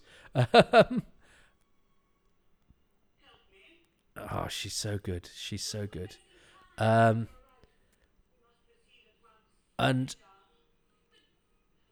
it is. It's so what she's doing here, this peculiar another peculiar sequence coming up, and about the inevitability of destruction if we're left to our own devices. And of course all of these things, this dome with its explosives and that, and even the suit that Adric puts around him, the TSS machine, the suit that of course he cannot control, so what he uses to protect himself actually becomes something very destructive. It all sort of ties in. This music is terrific as well, and I mean this sequence, I know there are some people who think this sequence is the best thing in all of Doctor Who. It is again quite an extraordinary and strange thing, and of course that explains why that backdrop is just clear white, because you need it to have this this funny sort of goo video effect that they walk through. And here we go. So, you get another shot of Glenn Murphy there. So the poor Kinder are having to mull about, and it's interesting because I used to sometimes think back in the day, those clocks date it, but of course only the clocks that we see as modern clocks date it, because the egg timer, the metronome, the sundial, they don't date it because they're from the past. It's only that clock with the I can't remember. We've actually got one a bit like that with where what's it called? It doesn't matter. You know the clock. I mean the one where it flips round. And I think I was quite self-conscious about going that. Well, that dates it. It's because it looked modern then. But they all look a little bit old-fashioned. I suppose it would be nice now. Perhaps what we need to do with the modern CGI version is to put a few more modern clocks on some of the plinths. But isn't it extraordinary how all this is a series of different timepieces on stock Roman columns, because of course a candle isn't dated, and a few extras and a bit of smoke, and a man from That's Life laughing, and an alarm clock, and yet it signifies the end of everything. What a cliffhanger that would have been! But they go for the slightly more literal one. Which am I remembering it wrong? Did John Nathan Turner said you can't end on the dream? You have to end a bit later. If not, I might be wrong on that. But I think this is a slightly enforced cliffhanger. But I actually think that's probably a slightly better choice. Because I think ending on a dream sequence is a bit bold for early 80s Doctor Who. I'd be a bit bold now, I think. What a strange and beguiling thing it is. It really is strange, isn't it? And I can sort of understand why it's not to everybody's taste. But I love it because I think that you can see so much in it. And I also think the bit that should be a bit pony, the crazy base commander bit is done so skillfully, and it's got a top director, and it's got a top cast, and it's got a script that is asking you questions. Mike Jeffries lighting, well done, Mike Jeffries. A script that is not afraid, to make you question it. Could a line or two have helped? Maybe not. I don't know. The fact that I go away thinking about it every time, and I'm not quite confident with this. You see, I think I know what I should say, and then as I'm saying it, I'm going, no, I need to listen to this, but of course I can't with this podcast. So it's tricky. I think that's good. I because I'm not. It's not so out there that I'm clueless, and I'm lost. And and Davison's very good at selling the urgency and all of that. So it's still a drama story at its core, and I still think it works with those fundamentals of 4 episodic Doctor Who adventure. It's just that not all of it is spoon-fed to us, and I think that's to its credit. And now Dara, he sort of segued into. I mean, I have to say he's not great. Dara's not great at episode endings here, because he's sort of segueing from one to the other, and I'm having to guess where to stop. But he said episode 3, having sort of made his point about language with episode 2, he started making a language point about episode 3, which I think is his segue into episode 3. So he's good. He's feeding it through to the next episode, you see, rather than stopping on a cliffhanger. But it means that I slightly struggle to know when to stop his points. So he did language for 2. What's he going to do for 3? Oh, what am I going to do for 3? Well, I'm going to...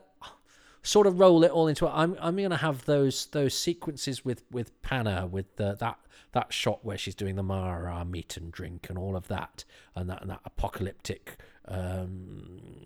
windy music, and the dream sequence, all of that stuff about the wheel turning and civilization rising and falling, and how that is enunciated in that sort of doomy fashion by Panna into that dream sequence that she conjures. So the dream sequence, but with a bit of retconning back to the introduction of it as well, with Panna's summation of just how terrible everything is, but which is done so gloriously well. There's another one in episode 3 when Panna says, "The wheel turns, civilizations rise. The wheel turns, civilizations fall." Now, there's been a lot said and written about the ideas in Kinda, the Buddhist and Christian imagery. But I think what's most powerful for me is not necessarily the intellectual content of the story, interesting though that is, but it's the music of the story. It's the poetry, because for me, Kinda is one of the Doctor Who stories that achieves the quality of poetry. Ah, well, okay. So the music and the poetry of Kinda. Do I get that because of Panna's stuff? I don't think I. I mean, it doesn't matter. Can I get half a point for that? You decide. I mean, it's quite nice if it's not really clear whether Dara and I are choosing the same thing. Yeah, it's not clear. I will leave it to the viewer's imagination. You keep questioning whether we were on the same wavelength or not. I like that, though, the poetry of the story and the music, and of course the music being in the language, which sort of harks back to his point for episode 2 as well. I love that episode of Doctor Who. I really love that stuff in the caves. And I hope you're enjoying this as well. I wonder if it's a story that you like better now than you liked when you were a child. It's certainly the case with me, which, as I say, does sometimes make me ponder and go, well, what's right? Or, well, for me, it's perfect because I am somebody that revisits Doctor Who over and over again, so it's great for me if I can come back to something and see something different in it and like something more every time I revisit it. Sometimes I like stories less when I revisit them, but that's good because then the next time I go in going, no, I didn't like this as much last time. And I go, oh, no, I like all these things about it. It's great. But that's because I watch Doctor Who too often. But at least this time, I'm talking all the way through it in order to benefit you lot.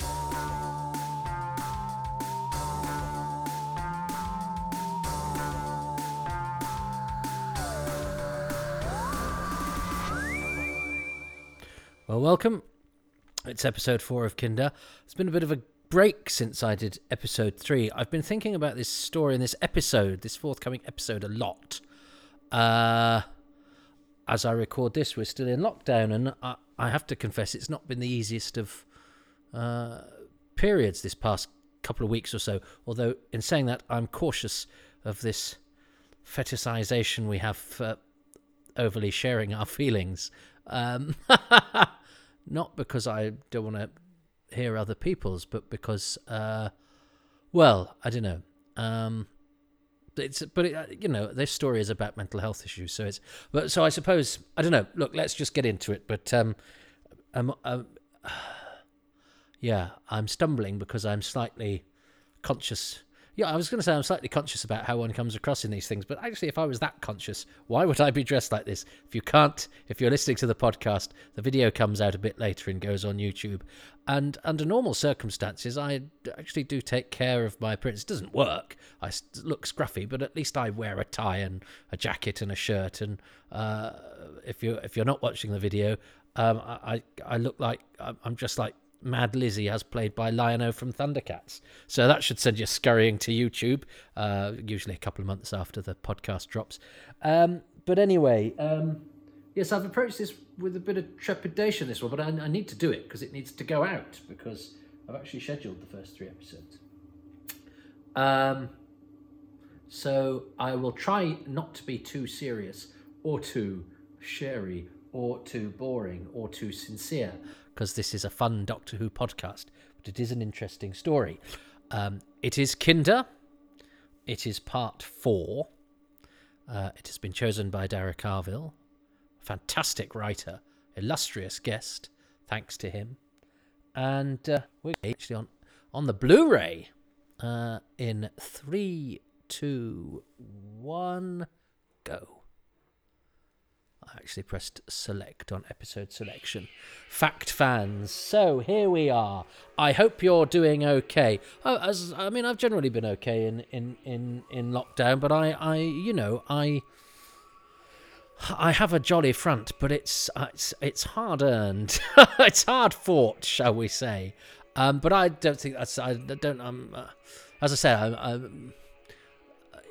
I think it's important that people are talking about mental health now, but I also think it shouldn't dominate everything and spoil your day. You know, as somebody that's self-employed, I've made a habit of sort of keeping things to oneself and managing them because I can't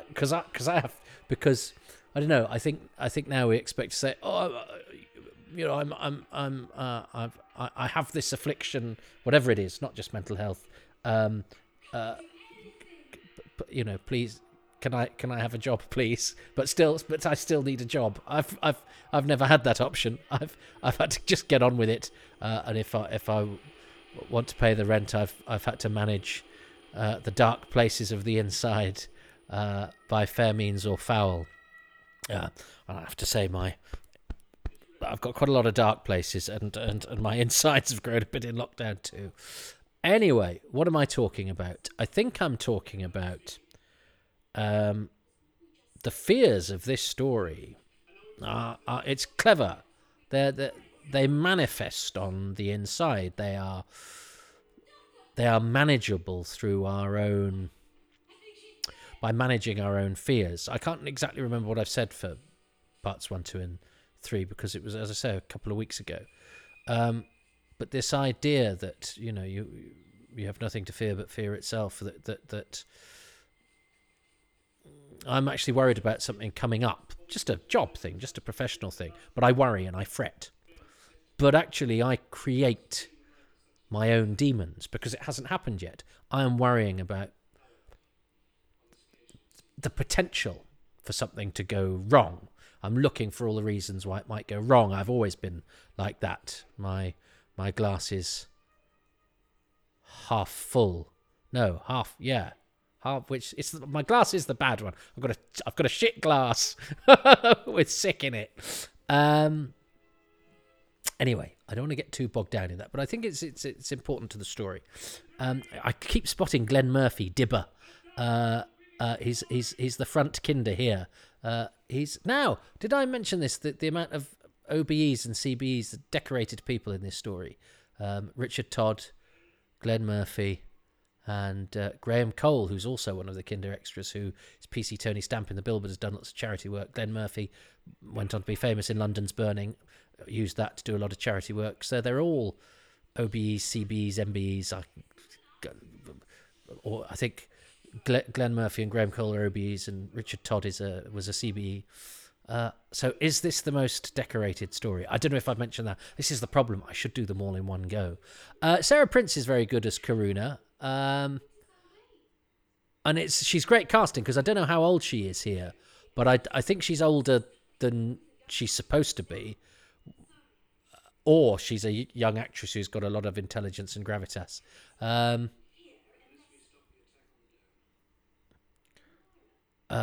And this jungle is looking okay, but come on to me, just look at the. I can talk about this stuff. What's so clever about this is that it is, monsters from myths and legends are a projection of our own psychosis in a way. We tell stories about terrible things to take the power away from them because they are manageable. Doctor Who is so brilliant for that. Doctor Who is so great for. I was a scared kid. I was scared of getting into trouble. We were scared of losing the house. I was I think there was abandonment things going on because my dad left when I was 4. I'm not saying this as a sob story. I'm not interested in that. But I have, in talking about these issues, I've done a lot of talking to people. I think it boils down to what's going on in this story with Hindle and with Sanders. I wish I'd been as sort of childlike as Sanders is, because he's had his mind sort of cleared, and he's got that childhood innocence, which now, as an adult, you look at kids who are desperate to grow up fast, and my kids are desperate to be all all grown up. Don't know. It's got no, keep your childhood innocence. I remember sending my kid to school for the first time, and going, oh no, now that the outside world is there to start sullying him, other people's influences, now there's a controlling thing there, of course, but it is a bit like this, the kinder go back to nature, although they have a society, but it's they don't seem to chat much, and they're certainly not avaricious or ambitious, and they're free of all those things that we desire, but are not savages because they are, they've got the DNA thing. They're a wise race, but in their wisdom, they have abandoned all of the things that we think give us comfort, but actually don't make life any less stressful. I suspect if you'd said to us 20 years ago, described an iPhone, you'd have gone, well, that's going to solve all of my problems. Everything's quick, everything's easy, or my contacts in one place. I don't have to remember phone numbers, blah, blah, blah, blah, blah. But of course it doesn't. And now if I send somebody an email and get a reply in 5 minutes, I suddenly think, they must hate me and I'm awful. Or, oh, should I have put that sentence? Or should I? And they are all manifestations of the gremlins that inhabit the dark places of the inside. It's all stuff of one's own creation.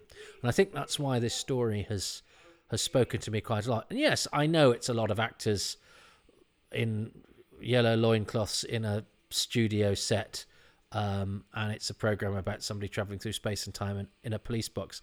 So I'm also aware of being highfalutin, and I'm actually also aware that recently that some of the discourse about Doctor Who is that it has to be terribly important to be worth something. No, Doctor Who is mostly worth something because it is escapist entertainment, and it's great fun. When Doctor Who loses its sense of humour, and when we lose our sense of humour about Doctor Who, I think we're in big trouble. And if you want to look at Adrian Mills from that's life in a box made of sticks with lipstick on his teeth, and think that is silly.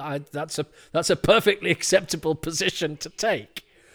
But that's not the mood I'm in today, and I'm reacting to these in the mood I'm in today.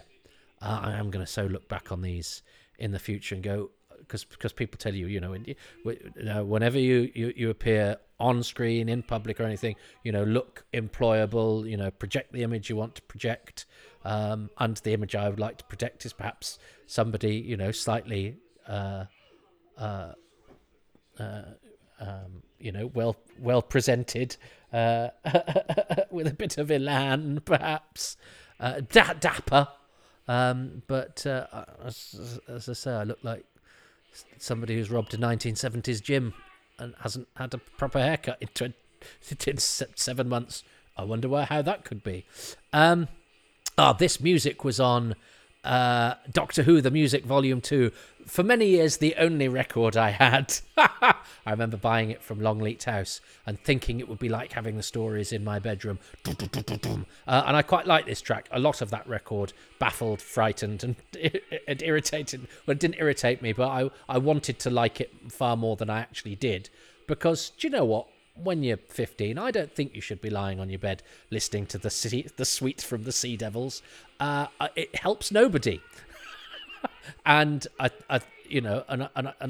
think your brothers and sisters wonder why you've got a broken down old lorry burping in your bedroom. Adrian Mills, look at him here. His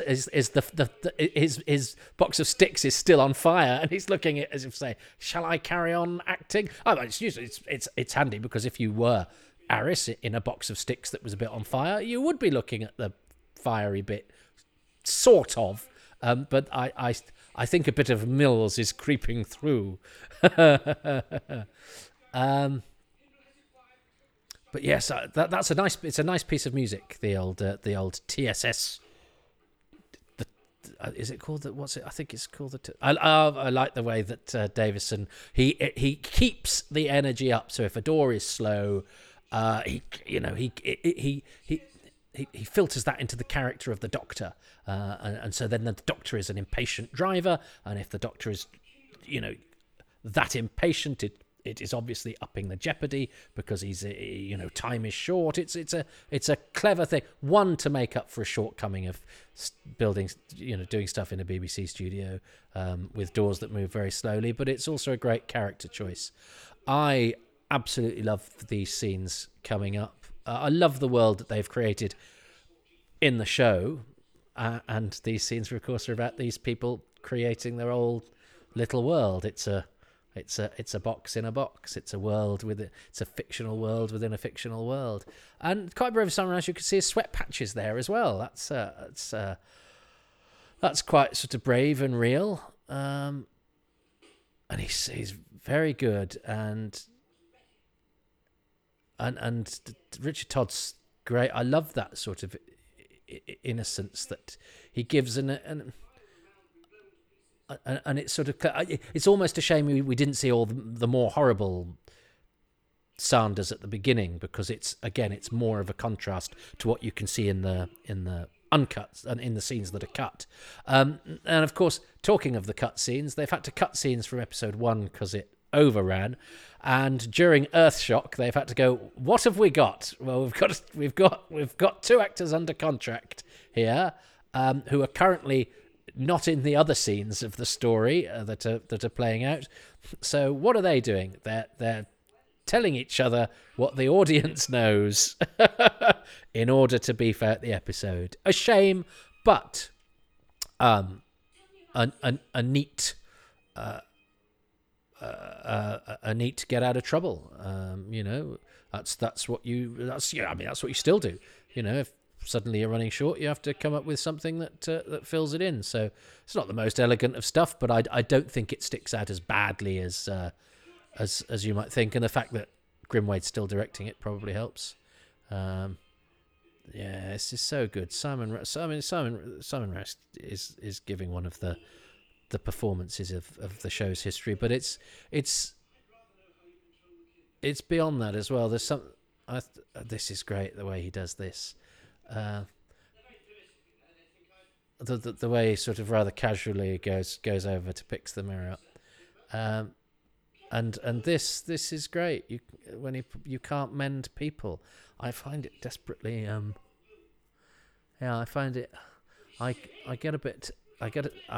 a bit sentimental in my old age, and I get quite moved by other people's sadness. I saw a girl at Euston Station, a schoolgirl, crying, and I just imagine she was walking on, and she was fine. She wasn't abject or anything, but there are tears running down her face, and I could only imagine what sort of terrible trouble she'd had at school, and what nasty friends were doing, or maybe she'd suffered a bereavement or something. But there was something, and I find especially in young people, sort of seeing that sadness and upset, I find it terribly moving in a way that I'm not. Was I sensitive when I was younger? I was very sensitive when I was younger, so maybe I did, but I'm very conscious of it still. I think her management of Todd's management of Hindle is superb in this, and Nerys Hughes plays the fact that she's terrified, isn't it interesting the fact that it's her that gets the button off him by a bit of a diversion, and cleverly manipulates him into opening the box, and that is what makes all the wasps in his head go to sleep. And what it is it's clearing it of all that stuff, the manual, the world building, you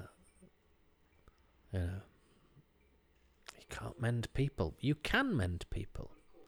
It's hard.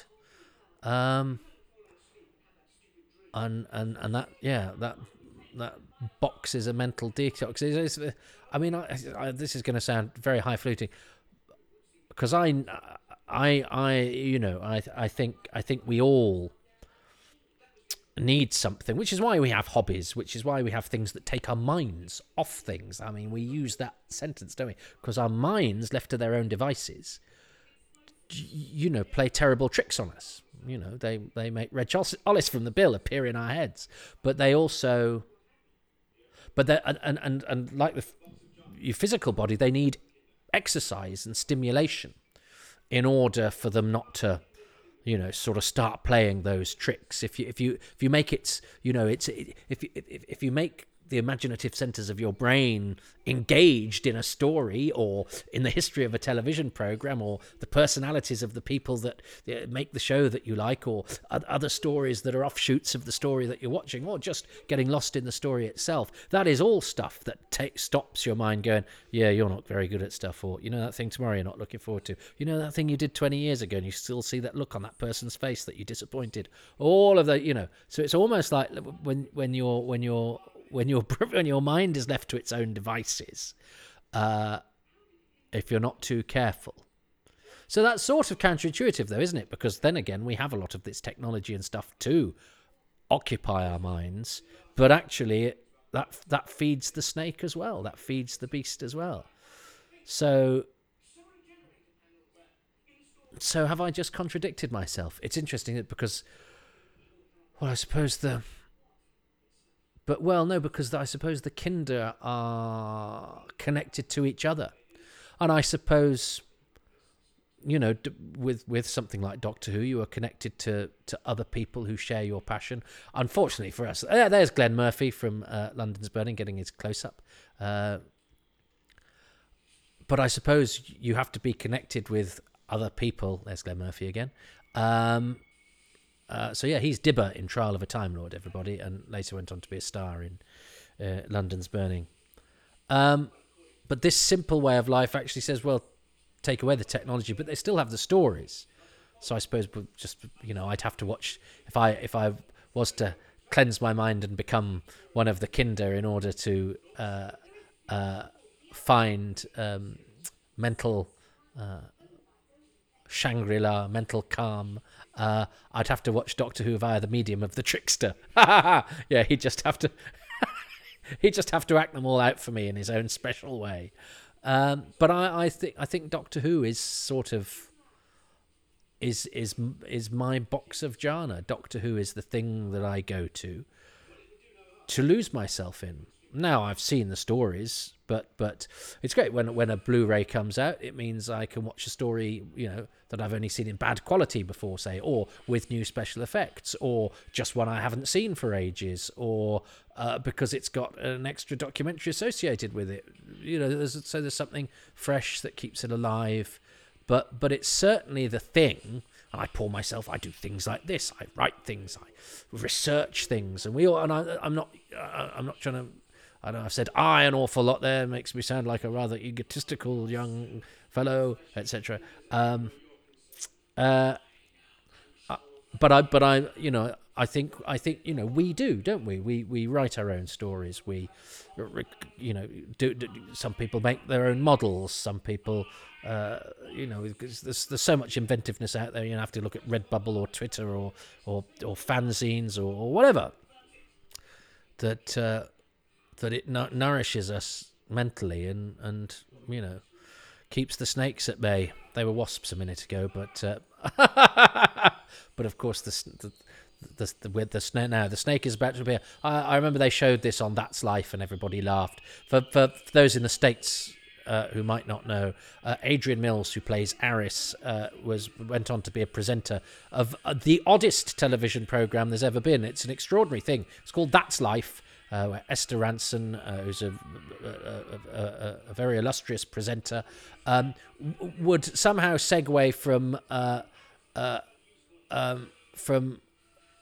halitosis to amusing traffic wardens to indecipherable signatures of bank managers to phallic-shaped vegetables to a child with an awful disease, all within the space of half an hour, singing dogs. And they showed this because and there was always three sort of cohorts who were young male presenters who would sort of read out and do the funny voices. Oh, was he called Jerry Judge? He was that Kinder there was a shot of. He was Johnny Depp's bodyguard at one point.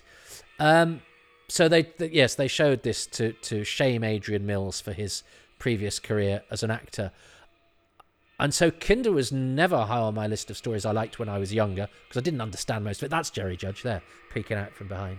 I think he was called Jerry Judge. Yeah, and he ended up being Johnny Depp's bodyguard. Died last year, the year before. I actually think that snake is not as bad as I remember.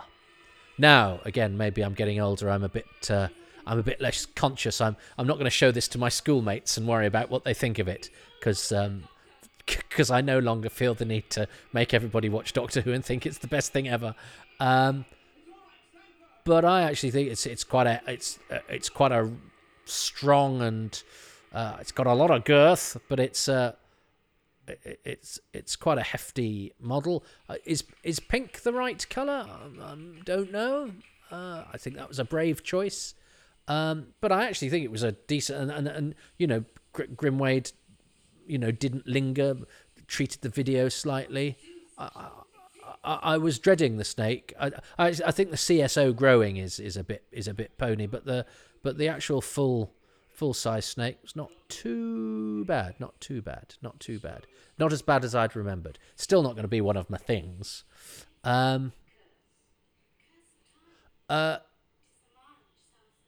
So yes, That's Life. I think I've told you. I think you need to know all you need to know about That's Life.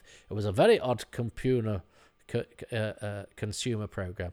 Very good. Lee Corns. There you go. Well, as an actor, what I should do is I'll look back. There's no reason for that to happen, but it just keeps the scene interesting and means that you get a nice little bit of extra screen time. I love this redemption that they get in a series where the bad guys often get blown up or shot, and even people who've been sort of taken over are somehow, nonetheless acceptable cannon fodder.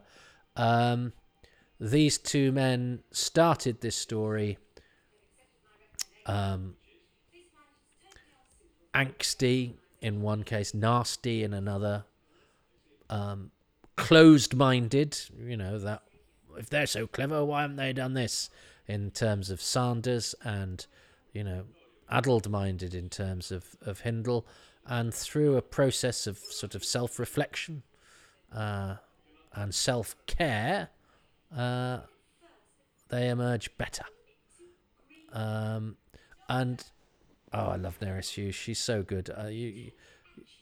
I'd love to have seen the Doctor with that sort of companion. Have I been too highfalutin about this? Maybe and actually missed the message, because I was there going on about watching Doctor Who and that being my box of jhana. But actually, this is about casting off all the sort of modern trappings, and I'm aware, and I think it is that paradox that all that stuff we've put around us to make our lives easier actually doesn't help our mental health and makes our mental health a lot worse. And I'm conscious of talking about it because, as I say, I'm reticent about over self-sharing, because I think that's ultimately quite narcissistic, and I do have a little bit of the Richard Todd World War II spirit of just get on with it. And I think we do sometimes celebrate and go, that person was very brave talking about that thing about themselves. Is that person a member of the theatrical profession? And you think they were brave because they were talking about themselves and making you feel sorry for them? I'm being slightly glib, but it's just a cautionary note to myself as much as anybody else, because I think the temptation to it's equally as, I think, dangerous. The serpent is there as well, in making it, in making all of your energy about yourself. real Buddhism, isn't it? It's actually about freeing yourself of ego. Anyway, so there were some thoughts. Look, it's not a lecture. I've not necessarily written that and thought it through. I was approaching this with trepidation because, as I say, I've had a rotten, tricky couple of weeks, and I don't want sympathy. And actually, all in the great scheme of things, none of it's very important. But I'm also aware we're all trapped, aren't we? We're all trapped in our little boxes as I speak. You know, the ease of lockdown has been announced, but it's still 4 months away. I've had my first jab, but you know, let us not underestimate that. You know, we've all been shut in our own funny little boxes, and spent a lot of time without talking to other people, which means that you do spend a little bit of time hanging out in the inside that's got all those dark places in it. So I suppose a timely story to be watching, and I think perhaps because Dara is a writer and very clever, maybe that's got me pondering on those rather than going, that actor was in that thing. But there we go. That was that. Yeah. I hope you're doing okay. This is part of doing this was part of, you know, me sort of being productive, because if I don't do something, now I've got other things I could do. There's a Quatermass book I should be writing, but somehow this, so it's, and I've actually been very, very busy during lockdown, but I like to do stuff. And also I think the positive thing, again, rather narcissistically, maybe go, well, I'll do a thing that will bring happiness to people. Oh, I'm just so giving. So, it's all one questions oneself. Yeah,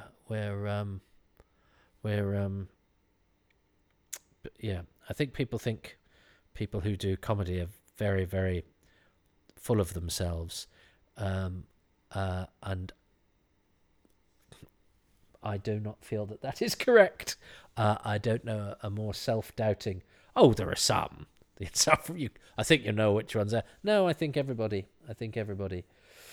So look, find this boring, find this unfunny, find this uninformative, but please don't think it comes from somebody who is overburdened with self-regard. So, listen.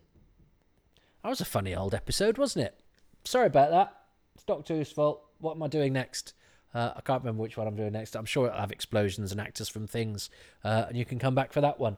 Dara Carville has got to choose something from episode 4 and a bonus thing. As a reminder, I've chosen the cast from episode 1, the dream sequences from episode 2, and the Panna stuff and the nightmare sequence from episode 3. Oh no! So I've got to choose my two things. I'm going to choose, having chosen the cast. I sort of maybe slightly cheat this, but the Doctor's dynamic with Todd, which I don't think overlaps too much with the fact that I include Nerys Hughes in the cast. Or there's the You Can't Mend People scene, which is one of the greatest scenes of Doctor Who of all time, I think. It just says so much and it's so clever, and I find it quite moving. And quite, but it's still, it's dangerous. But also, this talk I've just inflicted upon you makes me think of the Mara, and what a clever idea that is for a monster. The idea that it's not a traditional monster, it's not an alien that wants to invade us. Not in terms of landing in the home counties and stealing our nuclear power stations or whatever. As I get older, and maybe just because of this week or today or whatever, the idea of a creature that is a manifestation of our own self-doubt, our own demons, I think is such a great idea. But Nerys Hughes is top. I do think she's so good. But I did choose Nerys Hughes in the cast. So I suppose that has a bit of overspill into, you know, what she does and the dynamics she has with Davison. So maybe I'll give honourable, and the "you can't mend people" scene is great. What? No, because I loved what Nerys Hughes did as well with disarming the bomb and what Todd did with it. So yeah, is it Todd? Is it "you can't mend people"? Today, and "you can't mend people" is amazing. Today it's Todd and her relationship with the Doctor and that dynamic and the fact that there's also what she represents as a female character who has her own agency and holds her own. And sometimes I think female characters in Doctor Who are archly special, and it draws attention to itself, whereas her performance and the scripting is so very organic, and Peter Davison responds very, very well to it. So all things that Todd brings to that dynamic. So so Todd and the Doctor, but you know, offshoots of that, and the Mara and what it represents, with an honourable mention to which on another day would have won the "you can't mend people." And probably if I had my time again, I might go back and take the dream sequences out of episode 2 and throw Todd in there, because I like the dream sequences, but there aren't that many of them, and they are fairly simple. Anyway, I've done one. No regrets. Always have regrets. What's Dara chosen? He's probably chosen neither of those things. This takes me to episode 4 and another of my favourite lines, which is "you can't mend people." And that brings us to the performances. The performances in Kinda are uniformly excellent.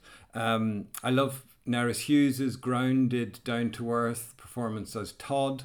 And talking of Todds, there's also the great Richard Todd. He really plays two parts here. In the first episode, he's the kind of blustering voice of Empire. But then after his encounter with the Kinda, he becomes this childlike figure with this beautiful, gentle smile. And then, of course, there's Simon Rouse. Simon Rouse's performance as Hindle is, I think there's a general consensus on this, that it's one of the great performances in the history of Doctor Who. I actually met Simon Rouse a few years ago at the theatre. I just bumped into him back when we could go to the theatre. And we got talking, and I told him how much I loved this performance. And he said that he'd actually recently bumped into Mark Gatiss, who'd said much the same thing, and they'd had a chat and agreed that Hindle is still out there somewhere and should really make a return appearance in Doctor Who. The final thing I'd say about Kinda, the other thing that I love about it is the snake. Now, I'd love to say, look, I'm a Doctor Who fan, bad special effects don't bother me at all, it's all about the writing and the imagination, but that's not true. In 1982, when I was 13, the snake effect made me cringe, and there's nothing worse than cringing when you're at peak cringe at the age of 13. So I'm delighted with the CGI version of the snake in the DVD rendition. I think finally the snake lives up to the rest of Kinda. Okay, over to you, Toby. Oh, well, that's it. That's a whole other conversation. I didn't watch with the snake tonight, watching it for this commentary, but I have to say, unusually, because I normally go into these blind, I did actually watch part 4 in preparation for this, because I was a bit worried about where I was going to go with it. And so I thought, well, I'll watch it with the snake. So my excuse will be I'm watching it with it, so that when I do the commentary, I watch as God intended with the original. But of course, because on the DVD, I think on the DVD there's some sort of glitch, so that all the shots that there are alternative shots for, a little logo appears in the corner, and I think that was some sort of authoring error. So nice to see, pardon me, on the on the Blu-ray that I've seen it without a little film camera icon appearing in the corner.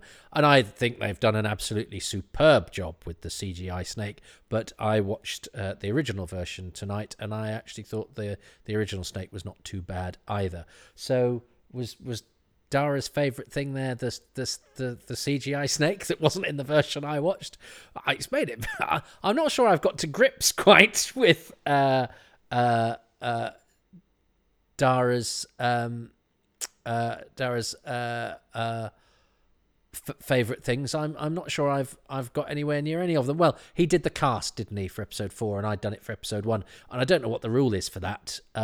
I think I get a point. I think I'm allowed a point for that, because I got nowhere near the poetry and the musicality and all the clever stuff that he did, which is what I love about this. He's a very successful TV writer, and he brought a very good storyteller's intellectual sensibility to a story that requires that. And I think maybe I've tried to be a bit clever in order to keep up, and perhaps I should have instead just tried to be funny as usual, because at least when you're trying to be funny and fail, at least you've got a song in your heart and a joke in your pocket, whereas when you try and be clever and fail, I think you just look like a prick. So I'm sorry about that. So there we go. Well, look, at least you had interesting and articulate thoughts from Dara, who I thank, and let's wish him luck with Series 3 of The Bay that has been commissioned, and will capitalise on the success of Series 1 and 2, which, if you haven't seen, are, I think, still on the ITV hub. Great cast in there. Great story, and set in Morecambe, where my other half is from. So, but that shouldn't be a deal breaker for you guys. But I'm so grateful that people like Dara do that. As I say, I hope you guys are doing all right out there. Apology. Look, you get me dressed in tatty old gym gear and a cravat with. Oh God, I've got a Bjorn Borg blooming thing on. I've got a headband on as well. It reminds me of the Tony Hendra from Spinal Tap died this week, and it's one of my favourite lines where he says somebody's dressed as an Australian's nightmare, and I think if you could see this, you would see I'm dressed as an Australian's nightmare. But in a way, doesn't that show that one of the things that one of our manifestations of civilization that we worry about, how we look to other people? Although you could say actually that's more of a natural instinct, isn't it? Though it's an evolutionary thing. We have to make ourselves look attractive in order to propagate our seed and our species, but particularly our strand of it. So perhaps I'm not being intellectual in looking like I've spent the night in a hedge in 1972, having stolen something off a scarecrow. Anyway, what am I saying? I'm either saying something very clever, or I've missed the point completely, or I should just.